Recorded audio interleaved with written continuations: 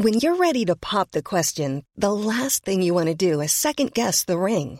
At BlueNile.com, you can design a one-of-a-kind ring with the ease and convenience of shopping online. Choose your diamond and setting. When you find the one, you'll get it delivered right to your door. Go to BlueNile.com and use promo code LISTEN to get $50 off your purchase of $500 or more. That's code LISTEN at BlueNile.com for $50 off your purchase. BlueNile.com, code LISTEN. Hiring for your small business? If you're not looking for professionals on LinkedIn, you're looking in the wrong place. That's like looking for your car keys in a fish tank.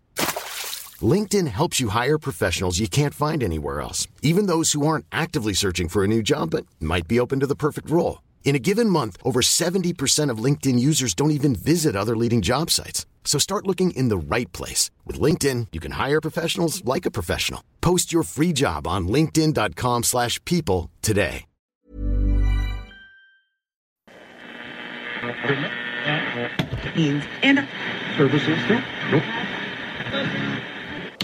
You've found Atomic Android Radio.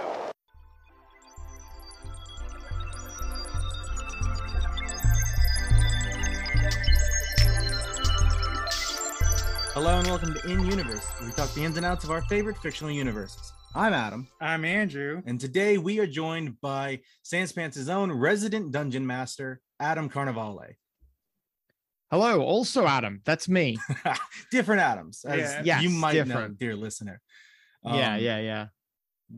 Mine's wrong. His is at Tom, like an Adam, and then yours is at Yours is the biblical. Yeah, Adam. mine's the just normal basic, one. Yours boring is the Adam. good one. Yeah, sure, the good one. Yeah, there's good and bad Adams. Yeah, absolutely. Good There's and bad Black Adams. Adam now as well. Yes, he's changing the hierarchy of being an Adam. Yeah. Yeah. There's also Adam Smasher in that movie. Several Adams. But that's So many that's Adams. also Adam and Atom. Yeah, it's weird. There's an abundance of them. Too many, to be frank. Yeah, It's going to turn into a Jet Li's The One situation is what's going to develop there. That's what's happening. Don't mention Jet You Li. stepped into a landmine, my friend. Oh, no. I love Jet Li's The One. It's a film Yeah. I can't get enough of.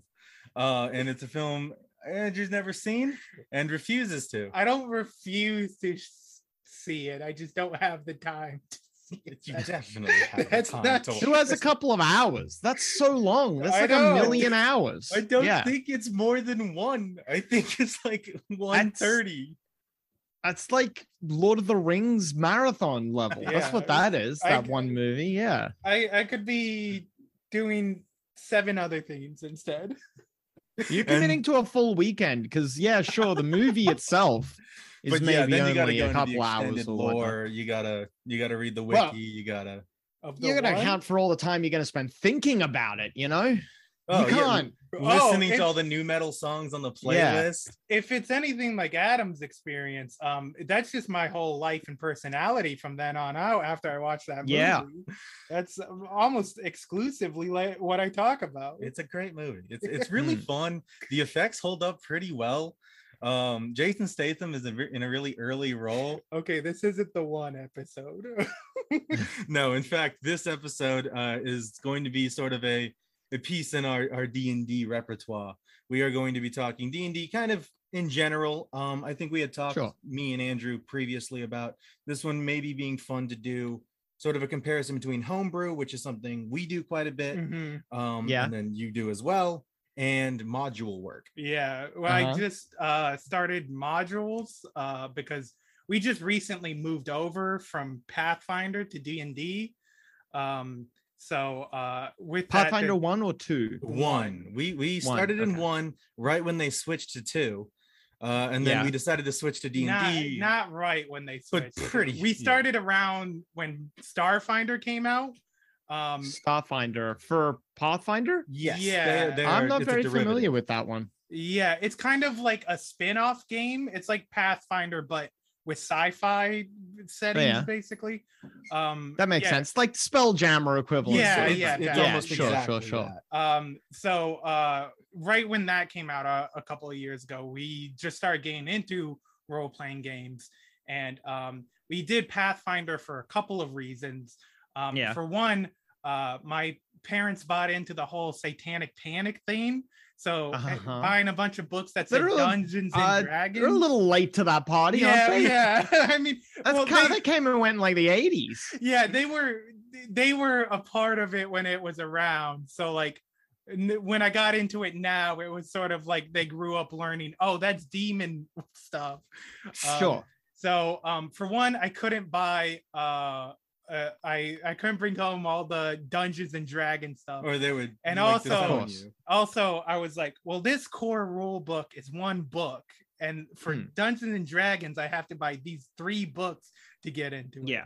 So I was just It was just more economical. yeah. So we started with Pathfinder, and then we're creatures of habit, so we sticked with it for a while. I'm resistant to change. Yeah, that's been noted. And then when Pathfinder 2e came out, and then all this stuff, like they kind of basically dropped all the stuff they were making for 1e and everything. I'm like, oh, I want like new material to work it with. I want like new like options and stuff. So like I suggested, oh, let's just try out D&D for a bit, and then if we don't like it, we could stick with Pathfinder. And then we started with D&D and liked it quite a bit. Yeah, I'm quite enjoying my foray into D&D. I'm glad to hear that. So yeah, we've kind of just switched over wholeheartedly at this point, which is funny because like a week later they announced one D&D. And yes. Oh, so this is a new switch for you, is it? Very new. This is new. we've been playing D&D for maybe 2.5 months at this point. Wow, yeah, super new. Oh, Very that's new. interesting. But yeah, we're really enjoying it. I really like it specifically because I like homebrew stuff. I like making stuff up for the games. And with Pathfinder, you make a lot of the building blocks like sort of separately, and then you can like combine those together in cool ways. But with D&D, it's just, oh, I can make a whole subclass just wholesale like that, and flavor it however I want and build the utility for it. And so it's just like I've done more home brewing like in the past 2 months than I have for like almost most of the time we played Pathfinder. Yeah, 5e is really good for that. It's very the way that it's designed, it's very easy to plug things out of, or to pull things out and plug other things in, which is really nice. Yeah, which obviously compares to like earlier editions of 3.5 and also Pathfinder, where I mean they still supplied you with the rules, but it was a lot more. You had to know the mathematics of it a lot more. Yeah, and everything's slightly more granular. Whereas with D&D character classes, there's your class, what that gives you, and then your subclass. Whereas with Pathfinder, your class is basically it. You could go the whole way without ever getting an archetype. Yeah. Which means to make an archetype, the actual nitty gritty of how to balance that with the rest of the class is much more difficult. At least in my experience. Yeah. But yeah, speaking on like the homebrew stuff and moving over, that was one thing I started to get into, because with Pathfinder there wasn't really any, like they called them adventure paths in that, and they have some pretty big ones. Like I think the biggest one is like Rise of Rune Lords or something. I bought like the book of it and like opened it maybe once and like used the starting town that it starts in, and then was like, okay, I like immediately it went off the rails from it, and I sort of just started doing my own thing from then on. Never really touched that, but when we moved over to D&D, I was looking at all these modules, and like, I like to listen to like actual plays, like your show D&D is for nerds. Plug early. Why would you hurt yourself like that? Don't do that. Well, that was I do believe the first actual play I ever listened to. Yeah, there's that one, and then I listened to a lot of like Adventure Zone and some of Dimension 20, and a lot of those, like the modules will pop up like you've done a bunch of the stuff like that in your show. And like I was like, oh man, I really want to do those adventures. So pretty recently I went on a kick for like which ones, like I went and bought a bunch of the books, but which ones I really want to do. We talked about, we're trying to get an actual play going with our friends where I got Curse of Strahd for that. because- Yeah, I'm running through Curse of Strahd right now. Well, like a heavily modified Curse of Strahd. I tore so much out of that module. Yeah. Yeah. Which But I think is pretty close to your plan as well to Mm. add a lot of stuff. yeah, there's a lot of stuff I want to like add, like not like add to it, but kind of swap out, put my own Sure. flavor kind of thing. But there's so much just good stuff already in that book that like Yeah. I'm like, I don't need to do that much. Like one thing I like that, which one of my problems with modules was like, oh, it seems too restrictive on like you got to take your like following that straight line, That of the railroad adventure. kind of thing. But with Curse of Strahd, that didn't really seem like a problem at all, because it was like it's like a sandbox basically. Like, oh, here's like the 4 things you need to get done, and then once you get those done, you could do whatever you want, and then whenever you feel like you're done, go kill the big vampire. Yeah, Curse of Strahd's kind of really good for speed running, if you will. You can kind of just like hop your way up along the side of the mountain or whatever, glitch through a wall, and you just almost immediately find, if you know what you're doing, you can find percent. Yeah. Strahd. find Strahd, just damage boost Fill his him head into with death garlic, or something. yeah. There's no, technically, I mean, like, obviously, doing all of the side adventure stuff levels characters up and gives you items and information helpful to defeating Strahd. But he's kind of just always lurking in that castle, and you, if you know what you're doing, can just go get him at level, God only knows, level 3 or 1 if you feel so bold. So like that's like really great for that. One thing I was like worried about was finding a balance of like how much. For one, I'm worried about adding things in because it's already pretty packed, and for two, the stuff it does have, I kind of like am excited for like all of it. There's so many just creepy encounters. Yeah, it's the kind of thing where you're just gonna throw every single encounter you possibly can at us. Yeah, because all of them are like so interesting. Like, and then there's just like weird stuff like, oh, what's this random bundle of clothes doing on the side of the road? And then like you get people be like, okay, I guess we got to investigate this for the next 4 hours, when you're like, I rolled that randomly. I don't know. I don't know if it was going to be that important. I remember that being actually quite bothersome. I think this will be the 3rd time that we're doing Curse of Strahd now, because we did a run-up that didn't get released. We weren't very happy with the characters or the content. And then we did a second one, which we did release, that we shouldn't have released because it was similarly bad. And now we're doing a 3rd one. But on the first and second one, I remember getting that random encounter and thinking, I mean, it's kind of, when you understand what it means, it's a little spooky, but it's kind of just, there's nothing, there's nothing much to it. It's kind of boring, I think. There's a lot of that kind of in there too, where it's like, if it seems like it should be like a bigger plot than it is. I'm excited to do that. I don't want to talk about it too much because Adam's gonna I'll be playing within it, and if I get spoiled. I'm not trying not to give you any spoilers. I wish there were more weather effects. There's that no would be weather good. effects. There was it's not weather effects, but there's this third party thing. I think it's called like Nightfell or something like that. Where it takes the phases of the moon into effect of like how everything works. And I was like, oh, maybe that would seem like so cool to implement into Curse of Strahd if I could figure it out. But it also seems like it would be a lot too. Then you're kind of getting into that, what is it, like the Fallout pen and paper system, where it's like, what level is the sun at? And what's the wind like? And do you have a rock in your shoe? Don't get me started on the Fallout pen and paper system. I really like Fallout, and for a while we did sort of a really homebrewed Fallout like game. And it was fun, and so I looked, oh well, maybe I want to do the actual system, but I just couldn't. It's too much. You need like so much math for it to work at all. I did have one question about you doing Barovia and not spoiling. That's kind of the point of Sure. it. You, as your players, have done parts of Barovia before. Do you find that's like really much of a problem in running it again? Does their knowledge of Barovia hamper it in any way? It hasn't so far. So they have known.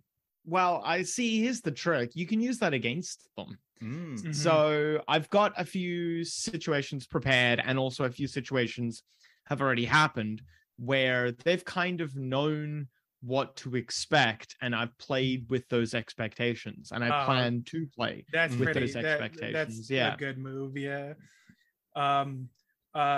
Yeah. What was I gonna say right now? I don't know. Never mind. I guess.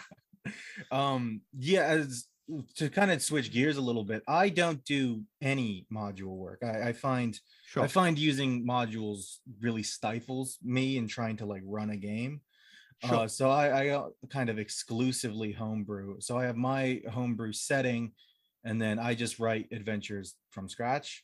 And I find that there are problems with that in it and of itself, in that it's hard to know what to actually write, at least for me.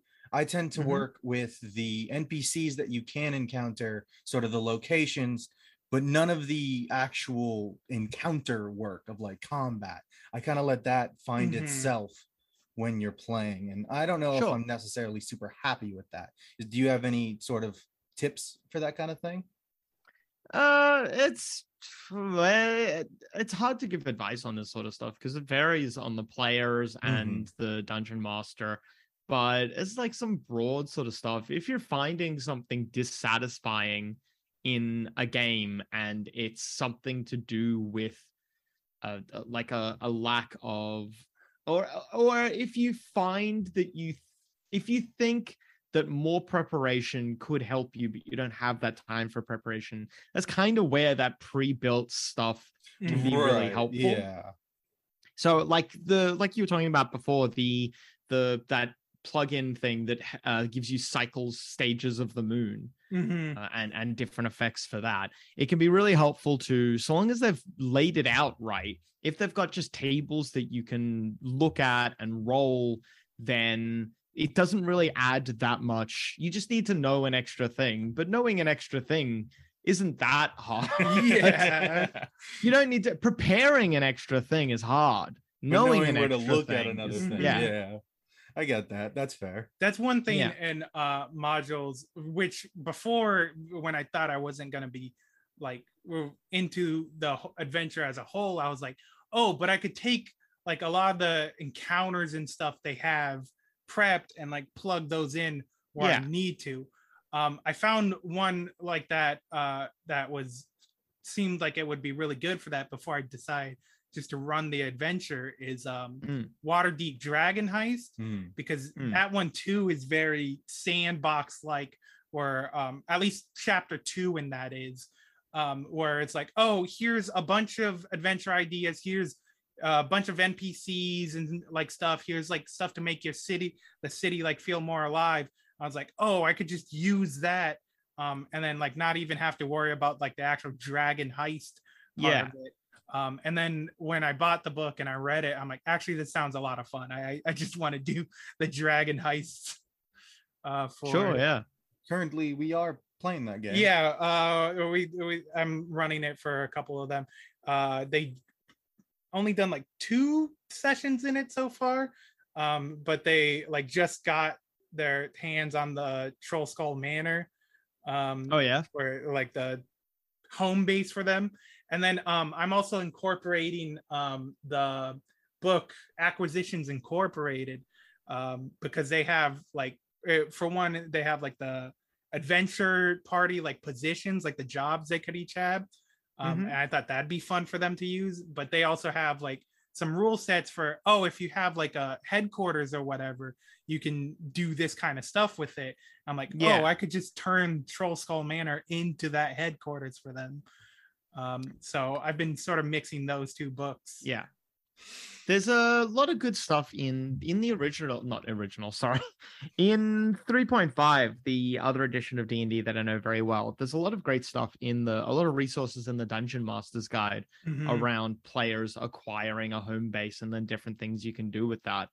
But for 5th ed, you need to go third party to find that sort of stuff. But one that I really like is I read Strongholds and Followers. Oh yeah, I just bought that at the PDF. I haven't read it yet, but I needed one for like a headquarters type thing, and I looked online see what people like, and people all said Strongholds and Followers was a really good one for 5th ed.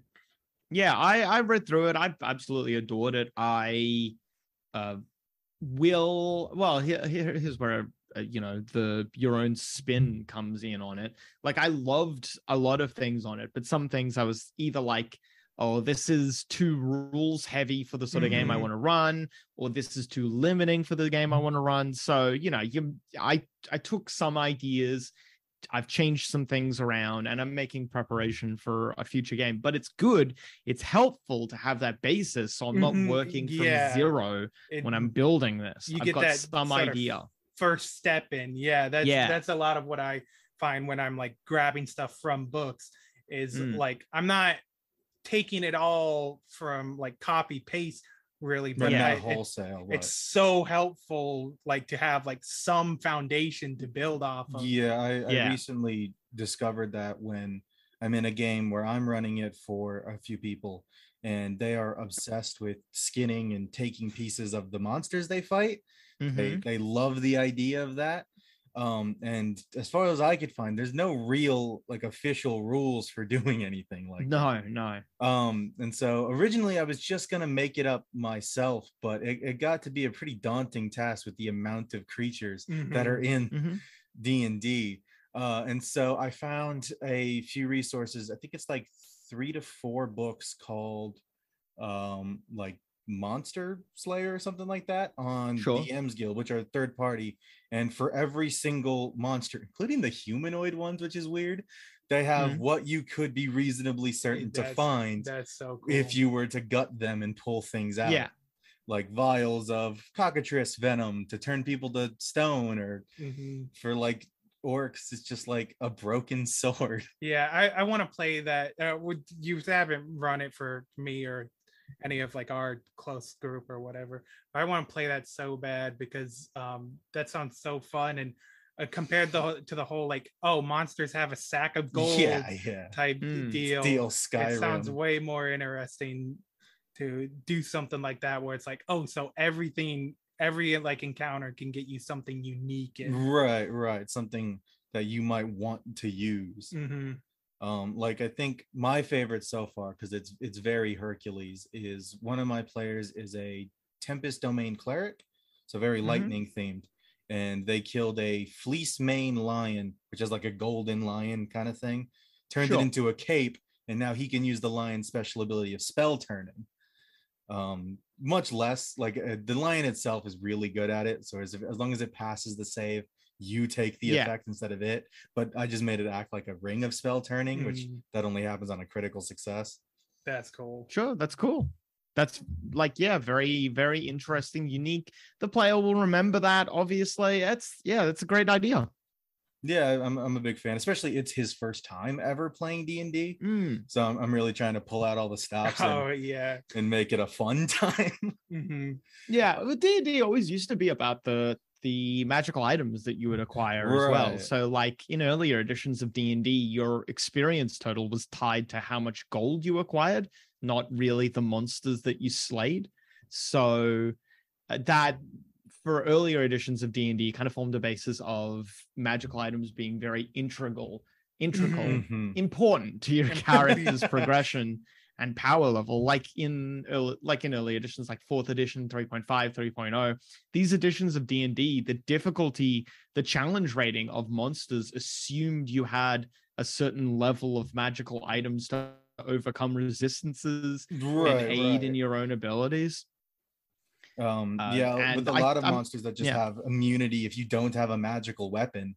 Pretty much, And I'm sure Pathfinder is very similar. I don't know Pathfinder as well, but I think I think it's not dissimilar. No, from it is. Pathfinder. It is quite similar, I would say. Yeah. It's to 3.5. It's kind of like Mm. the Mr. Pibb to the 3.5 Dr. Pepper. Sure. Yeah. yeah. That, I'm sure that tracks. But yeah, in Pathfinder, from what I know of, and I played quite a bit of Pathfinder, it's much more effect based, as in you could take any weapon, throw on a few magical qualities to it, and then you could kind of mix and match in a way that is fun in the moment, but when you like actually stop to think about it, is really weird. Like you'll have like an axiomatic so that it does extra damage to chaotic creatures, but like you could also have it anarchic so that it did damage to lawful creatures. So it's just like, okay, Yeah. It's as long as it's fun. yeah, look, I'm sure it was. I never really got too far into it just because it got to be too much to really remember. Yeah, 3.5 does exactly the same thing. Like literally the thing that you just listed is a feature in 3.5 as well. And I think that kind of caused a magical items, to forgive the near pun, magical items to kind of feel mundane because yeah, no, I understand that. You wouldn't have like you would have, oh, my sword is a +1 sword that does, like you said, an extra d6 to chaotic and an extra d6 to lawful enemies, and you'd be like, yeah, it's a +1 axiomatic, I forget the terms, but long sword. And then by 5th edition, they're like, no, you don't have any +1 flaming burst long swords, you don't have any +2 vorpal flaming long swords or great axes or whatever. This is Bone Splitter. This is Blood Drinker. This Black is Razor and all those. Every magical item now is named and feels important. They lose, obviously, like you're taking a step out of the roots of D&D, but that's kind of a good thing sometimes to mix and match to change things up. I'd agree. Although I do find it hard to just lay those into a homebrew setting wholesale without quite a bit of retrofitting. Like taking, say, Black Razor, if you don't have the Raven Queen in your setting, you got to figure out some other reason why that thing's like that. Well, and there again comes in where homebrew stuff is great. There's millions, billions, perhaps more than the grains of sand on the beaches of Earth number of documents and books out there of people making their own lists of magical arms and armor, which I think is fun. Although I will say the sort of, again, to use your oxymoronic pun, the mundane magical item has fallen quite out of favor. The +3 longsword is just a +3 longsword. There's what is it, Swords of Warning, and the one of them, I forget which one is cursed, so it sounds cool but it's really not, like a Sword of Vengeance or something like that. Where it's like you want to be able to hand out a magic item, say, as just like a random, you rolled for it, you get a magic item, not necessarily integral to the story. And it's like, yeah, but this one's lame. Give me a good one. Yeah, absolutely. You want a magical item to have a story to it. And it used to be that the story was something like, I used to be something like, oh, I killed the lion and then in its hoard I found this sword, and they, you can have cool stories revolving around that, but it felt like it got to a point where you were like, well, I've killed so many lions and I've gotten so many swords, none of them are important anymore. So but then the problem was, for me at least, it felt like D&D went too far in the opposite direction, where you were like, I've killed 1 million lions and I have never encountered a sword ever. So you want to find that middle ground there. The lion or the wolves, they might not have a pouch full of gold, but they killed a guy and drug him to their den, and he does. Which is why I liked that story you were telling just before about the getting the lion's pelt, making that into like a cloak. That was cool. There's a story to that, and it's an interesting item. I'm sure the player has found it very helpful. It's good. Yeah, he's quite enamored by it. And then his compatriot, the other player, happens to be my girlfriend. And she thought she was going to do something very similar when she killed like a giant crocodile and took its hide to turn into it. and I gave her slightly better armor because it was just a regular big crocodile. It wasn't like a mythical magical crocodile. Yeah, that's all right. The one thing I like about the having like the big name and the like or one thing I find I say having like the big name magic item and like the like normal magic items and stuff is you feel like if everything's what the fuck am I trying to say? You feel like if everything's kind of recognizable and everything, they'll get more excited about it. But then you also have like when it's like a personal thing like that, it feels like when you're playing the game and you're like, oh, I found the hand of Vecna. That's like a really cool, that's you know who Vecna is, recognizable thing. Yeah. But when you also want like with you where that cape where it's like, oh, that's a very personal magic item. If say in the future this character does his duty, dies heroically, now I can take that lion cloak of Lucius is the character's name, and I can have that. Somebody else could find that. That's now its own magical item. I think that's so cool. That's my favorite way of doing things. That's why what I do it's what I did for Pathfinder, where in my Pathfinder world, I sort of built my whole world and then took their setting Galarian and just put it as like a continent in the world. So I take like the settings that they have and put it somewhere sort of in mine. Expand around it. I was gonna do the same thing for D&D, but what I decided to do instead with D&D was take all the big locations in D&D, break them up and spread them around my world. And that gives me the opportunity to have both the recognizable like I'm in Waterdeep. Yeah, you're in. Hey, I'm Ryan Reynolds. At Mint Mobile, we like to do the opposite of what Big Wireless does. They charge you a lot, we charge you a little. So naturally, when they announced they'd be raising their prices due to inflation, we decided to deflate our prices due to not hating you. That's right. We're cutting the price of Mint Unlimited from $30 a month to just $15 a month. Give it a try at mintmobile.com/switch. $45 up front for 3 months plus taxes and fees. Promo rate for new customers for limited time. Unlimited more than 40 gigabytes per month. Slows full terms at mintmobile.com.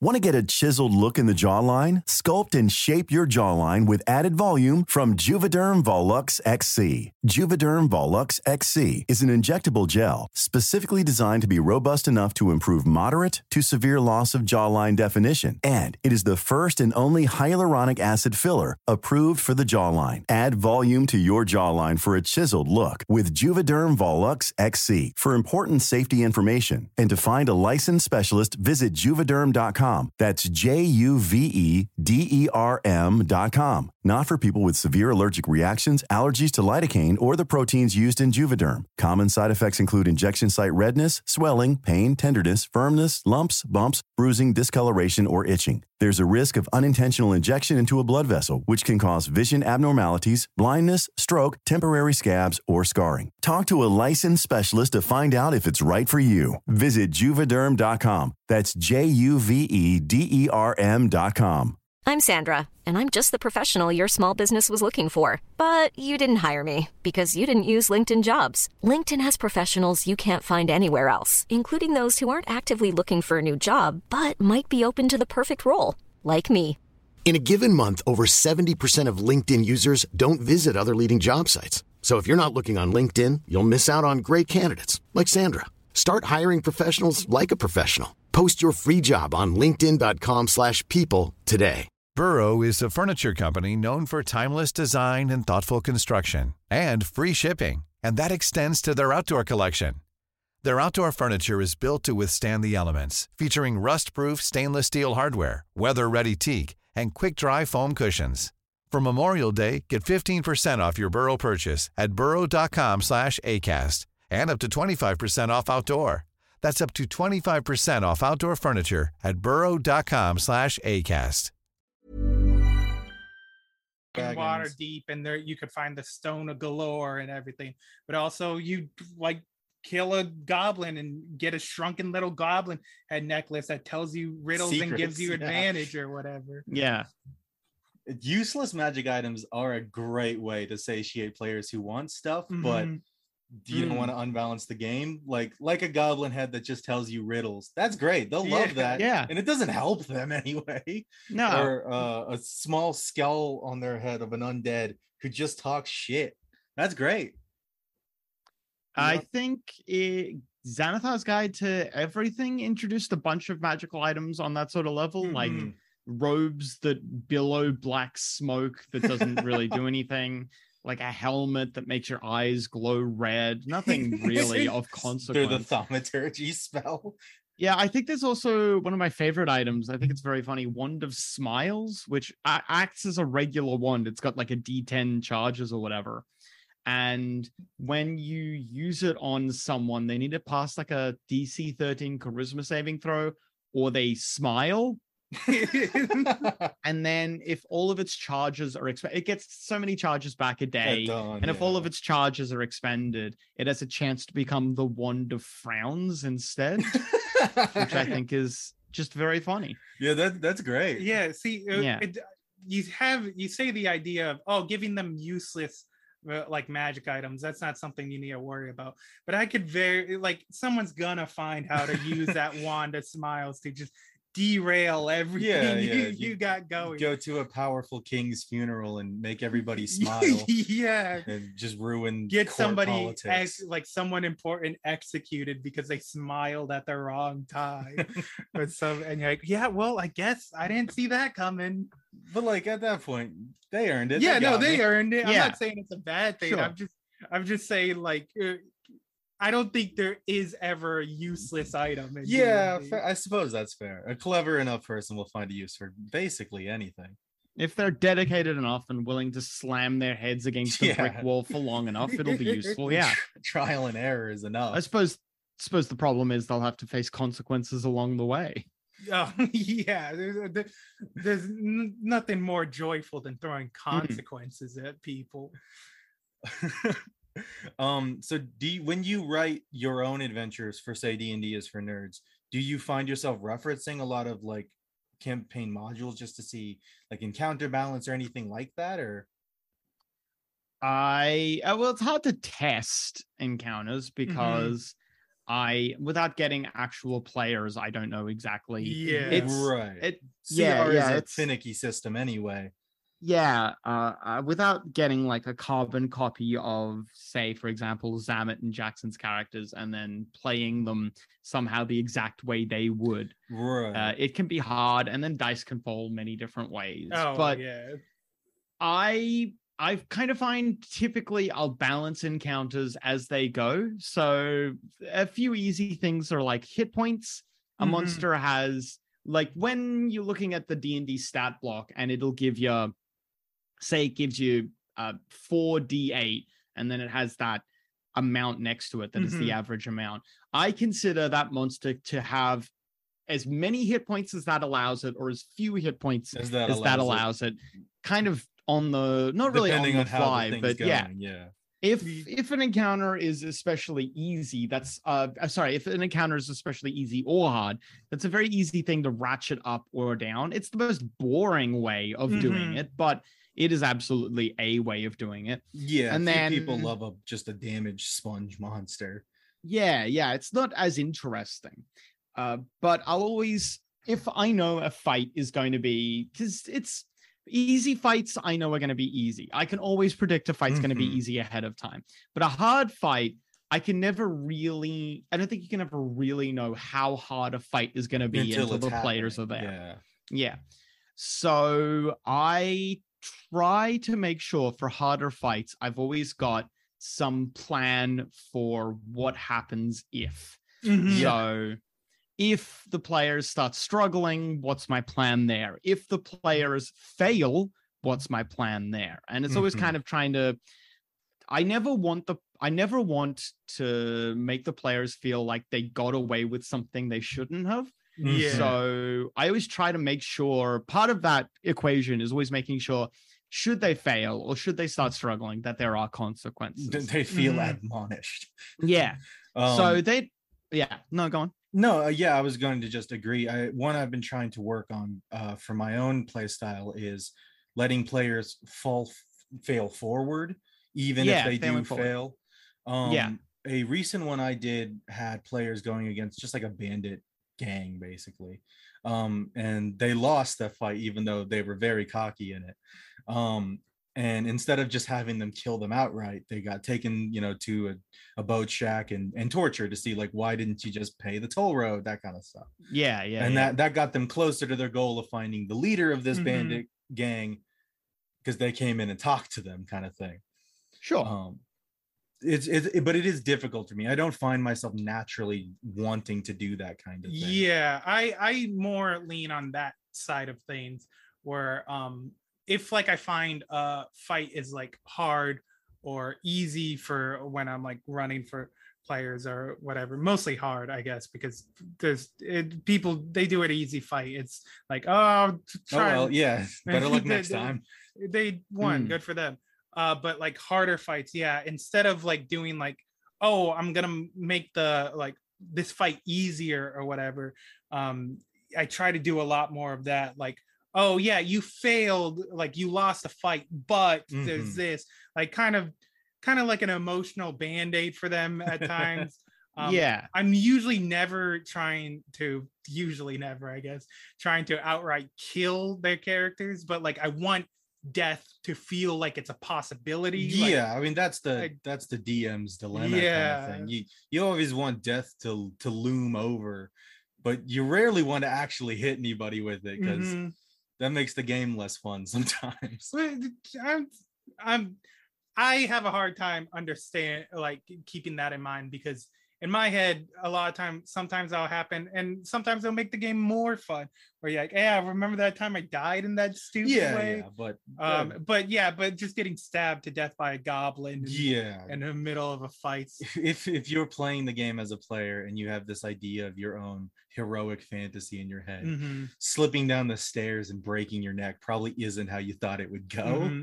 That is one thing I have been trying to work more on, is if they do die, how do I make this death meaningful? And I've had a really hard time trying to conceptualize how would I do that in like random encounters, like planned just like deaths. That's something I face a lot of trouble with. Yeah, absolutely. I find that it really depends for me. So some games, I never make a game more lethal or less lethal, no matter what. Like the game is always the game I planned, and I'm never out there trying to kill players, but I've always got that idea of consequences dangling over them. And some games I will have the idea that lethality could just be around the next corner if the players aren't watching what's happening. But some games will be more narratively focused, and those narratively focused games, I've always got the idea that every encounter is going to be kind of appropriate for them. Right. It's not like I'm trying to pull my punches. I just know, because with I guess ultimately what this comes down to is a sandbox versus a narrative focused game. And with the sandbox game, I've populated the world with whatever it's going to have at all times. So that the dragon is always going to be in this hole or whatever, this dungeon, blah, blah, blah, blah, blah. And the players can kind of stumble upon this dragon at any time. They will eventually be level appropriate, but they're not always going to be level appropriate. Yeah. But the dragon's always going to be there. So they could always step into its lair.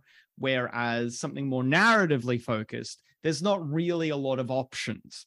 The reason why a narrative game is less likely to kill the player is because it's not a big wide world. You could go to that dungeon, meet that dragon at any point. You're only going to find that dragon when it is level appropriate, basically, because the story has led you there. Right. This is a climactic moment of battling the dragon.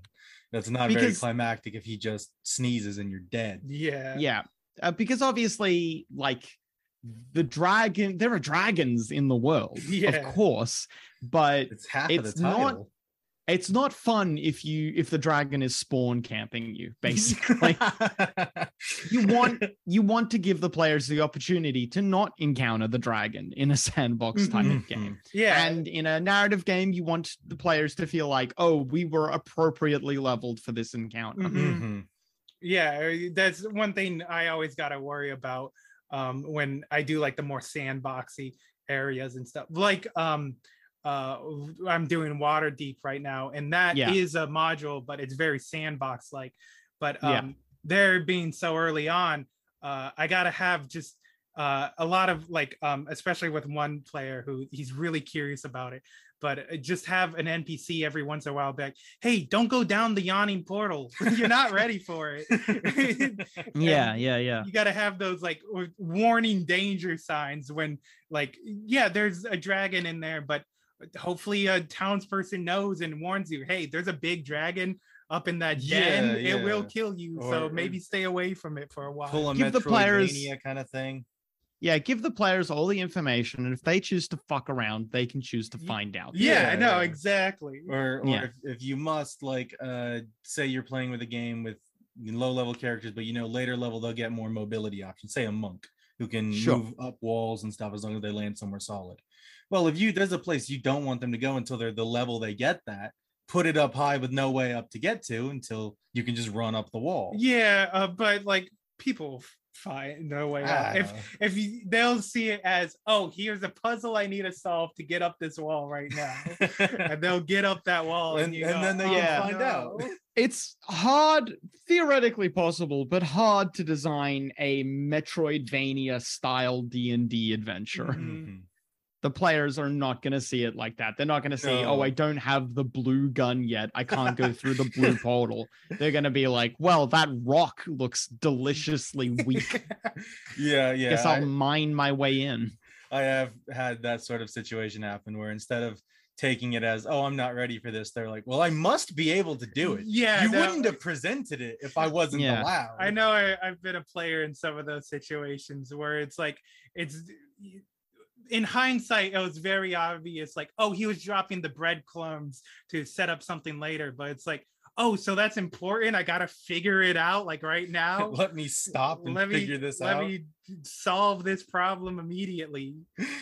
And then like I die or just get out by the skin of my teeth or whatever and be like, oh yeah, no, that makes sense if I needed to do this later on.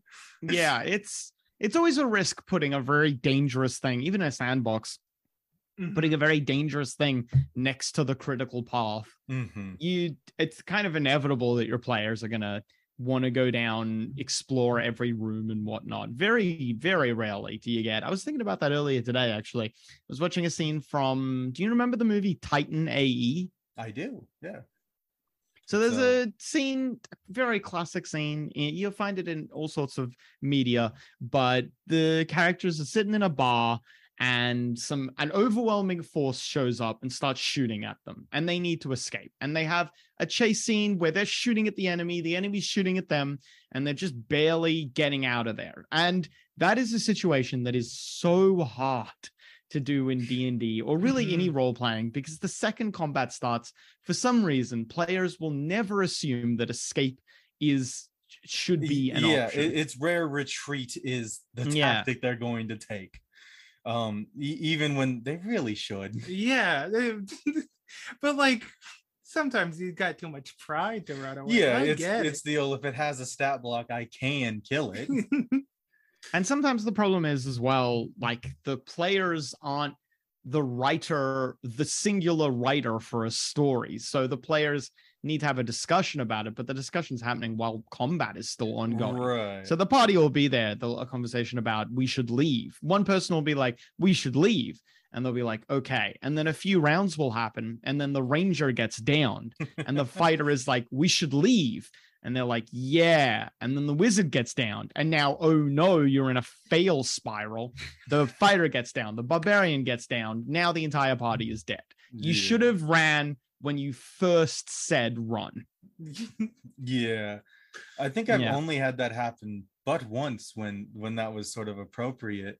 And it was because the person who wanted to fight went down and the other person just grabbed them and ran because they were a small race. Yeah. I've had it happen a few beautiful times. The one time I remember as a player, it was great. I was doing a Pathfinder game. We were doing a massive dungeon called Rappen Atunk. And we'd just gotten into the dungeon. We were doing just a little bit of dungeon delving, hadn't gotten very far at this point. and we see this massive, like, trash slime creature start rolling down the halls towards us. And one of us rolls to know what the creature is, and the dungeon master is like, oh, you know, I forget the name of the creature, but he's like, this is the name of the creature, and here's some of its abilities. And one of its abilities was resistance to damage slash epic, which I think we were level 8 at the time. And if anyone listening doesn't understand, resistance to damage slash epic basically means you need an epic weapon or to be an you need to be epic level character. 20. Yeah, you need to be above, level 20 yeah. or above. Yeah. So we heard the dungeon master said slash epic, and all 5 of us, I think it was 5 of us, yeah, we're like, well, see you later. We'll find another entrance to this massive dungeon. Yeah. There's got to be another way in. Yeah. Yeah, I don't know. I'm guilty of the same thing. I've been a player before and not felt the need to retreat. You know, I've been in situations where I probably should have and been like, no, I'll be fine. I'm the main character. Yeah, well, yeah, you know you're cool enough to handle the problem. Yeah. And yeah, I guess it's, at least in the time that it has worked for me, I guess it has been really selling how big of a threat this really is before they've ever even entered combat. Because at the time it was they were fighting a monk, way of the 4 elements, who could like fly and shoot fire, and killed an NPC that had given them trouble prior, and they were like, oh well, I'm not gonna fight that guy. I just saw him kill that other guy who almost killed me. I'm not gonna do that. And then they turned invisible and ran. Yeah, that's pretty good. Yeah, one way that the one thing that gives like a lot of those good moments is when you have it's kind of outside of D&D, unless you're playing with a bunch of D&D fans, is having like the recognizable threats. Where like we play this game called we call it the cartoon game. It's just like everything pop culture exists in this world, and you could run into Kirby and Fred Flintstone and everything, and using those threats where it's like something big, like, oh, this is Darth Vader, or it's like, oh, you just came across like the entrance to like Cthulhu, and you're like, yeah, I know how bad that's supposed to be. Let me stay away from that kind of thing. It's one of the few games that I feel you really get that.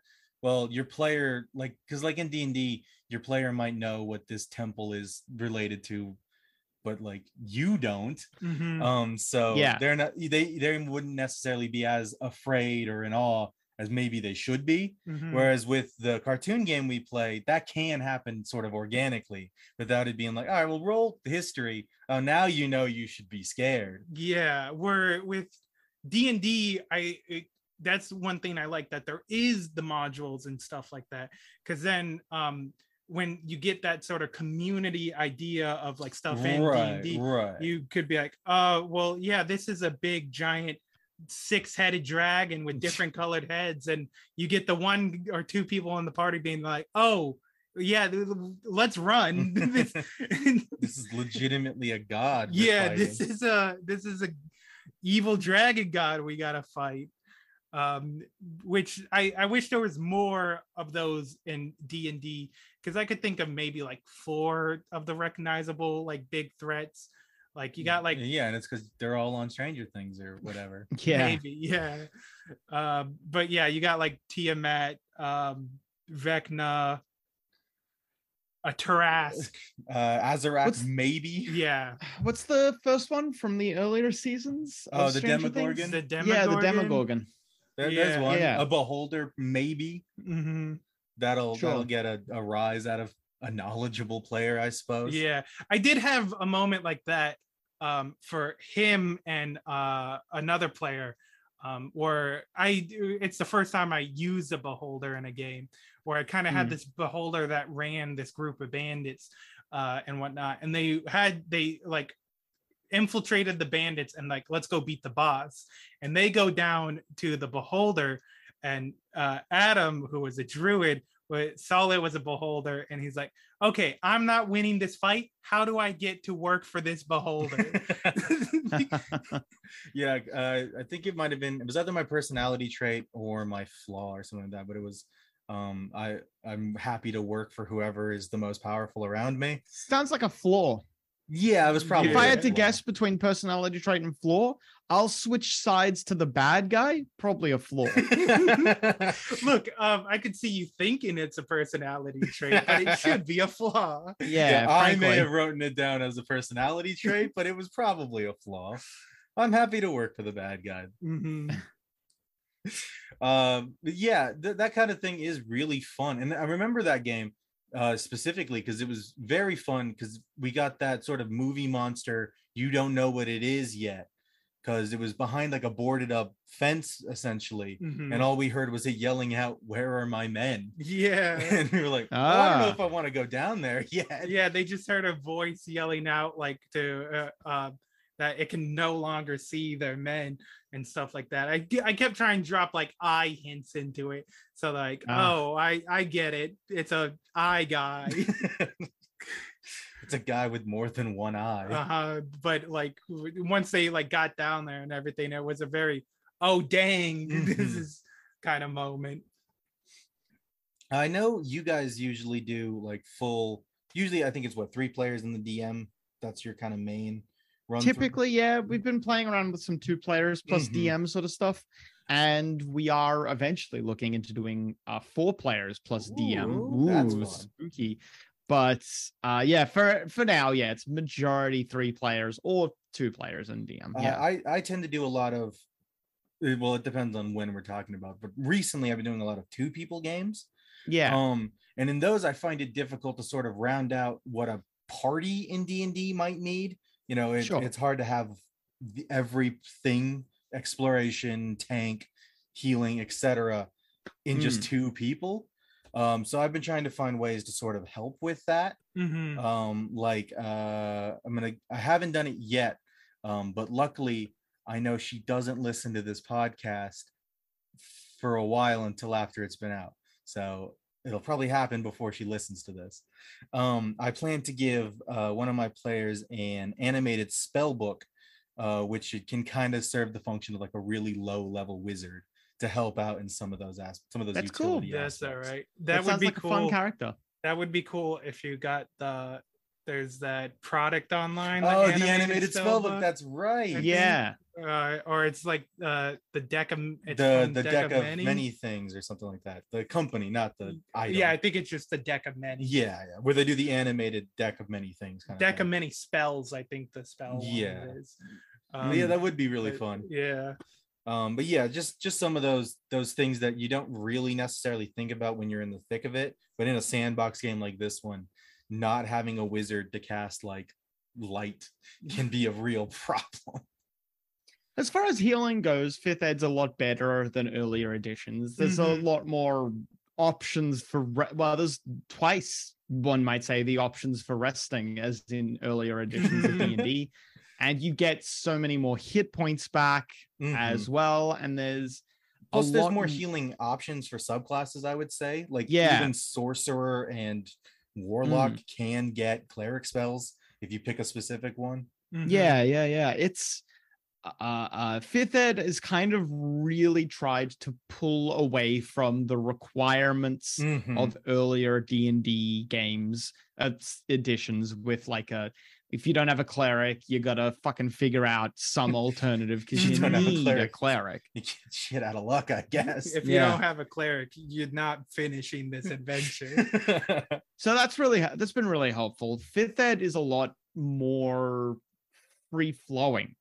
Especially for newer players. It's really good for newer players. That's what I've found a good bit, because I started playing with some of my family and they've all never played before, and I started when that's an incredible turnaround from being caught up in the satanic panic to joining part of the family. It's their extended family. Oh, okay. But yeah, I started when I first started with them. I started with Pathfinder because that's what I knew, and they just couldn't get it. Like they're like, you just roll the dice for me and tell me if I pass or whatever. And I'm like, yeah, okay, I could do that for you. And then I pretty recently after that, I swapped over to D&D, and I was like, okay, all you need to know is what kind of thing you're doing and your proficiency bonus, and that's it. And like they took to it way quicker. Yeah, I think we mentioned this in maybe our first D&D episode, but Pathfinder is, the amount of options within it is really nice when you know how the system works, and really if you're the DM. Yeah, that's what I've thought. Pathfinder is really good for the DM if you're the kind of DM that likes the customization thing, because you have so many options to plug and play into each other. Right.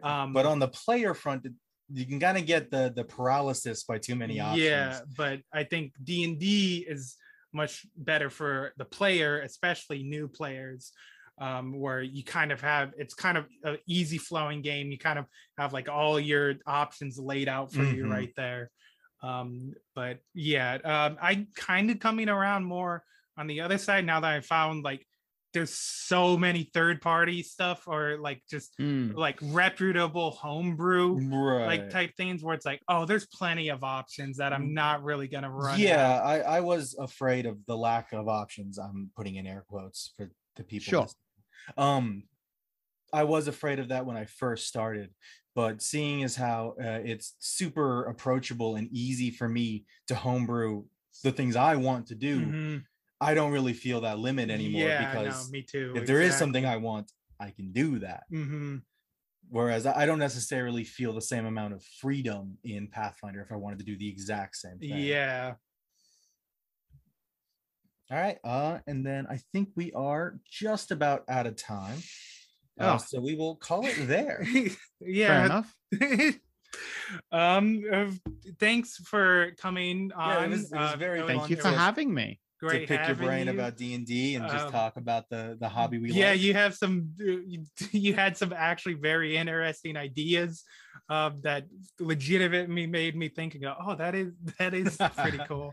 Well, I'm glad I was able to make you think. I like to say I'm here to entertain, but I'm also here to make you think. You're the thinking man's DM. I am. Yeah. You can quote me on that. Yeah. Well, I guess you'd be quoting him on that. But... yeah, but haven't I given you a lot to think about? Yeah, so he deserves the quote. He deserves. Yeah, I think I'll give it to him. If this is an exchange, and it is an exchange, everything is transactional. I'll be taking that quote, and I think whatever that picture is behind you, I'll have that as well. Thanks. The Spider-Man. Yeah, I want it. Okay, that's mine. It's a blow up of Amazing Fantasy. The first one with Spider-Man in it. Heck yeah. I think that's a fair trade, to be honest. You'll get it in the mail pretty soon here. Cheers. Thank you. I appreciate that. Yeah. But no, it was genuinely great having you here. I think we did mention a couple times, but if you want to plug what you're in, let people know where you're from.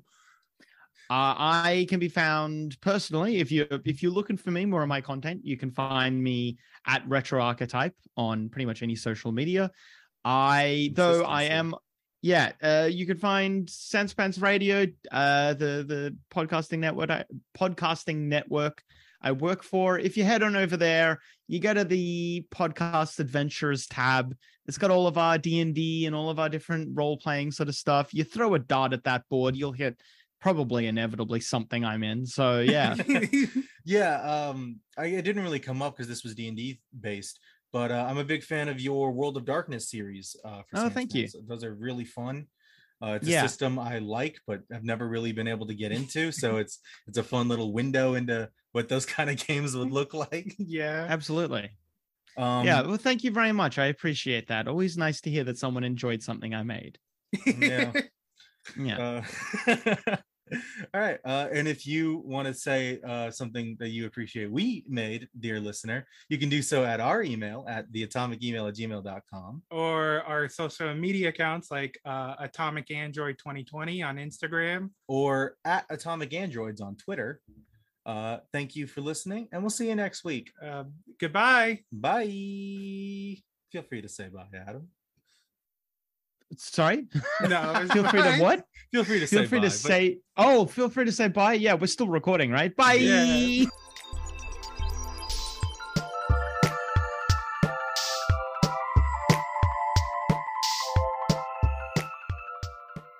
You'll edit it in. You'll make me seem like I'm clever. Yeah, sure.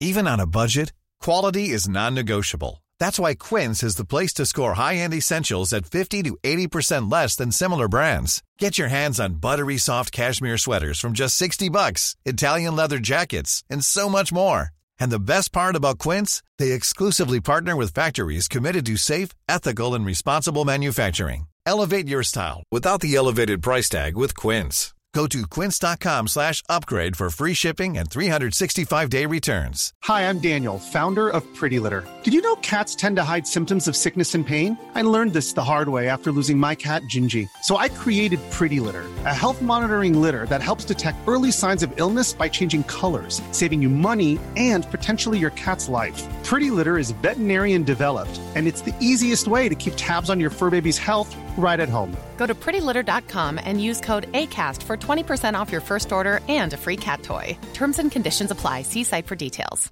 Hey, folks, I'm Mark Maron from the WTF Podcast, and this episode is brought to you by Kleenex Ultra Soft Tissues, your ally to help tackle your allergy symptoms this season. I love the change of seasons, but nobody loves pollen and all those other things floating in the air that make you sneeze during this nice weather. Kleenex Ultra Soft Tissues are hypoallergenic and allergist approved, so fight back against watery eyes and runny noses without worrying about irritating your skin. For this allergy season, grab Kleenex and face allergies head on.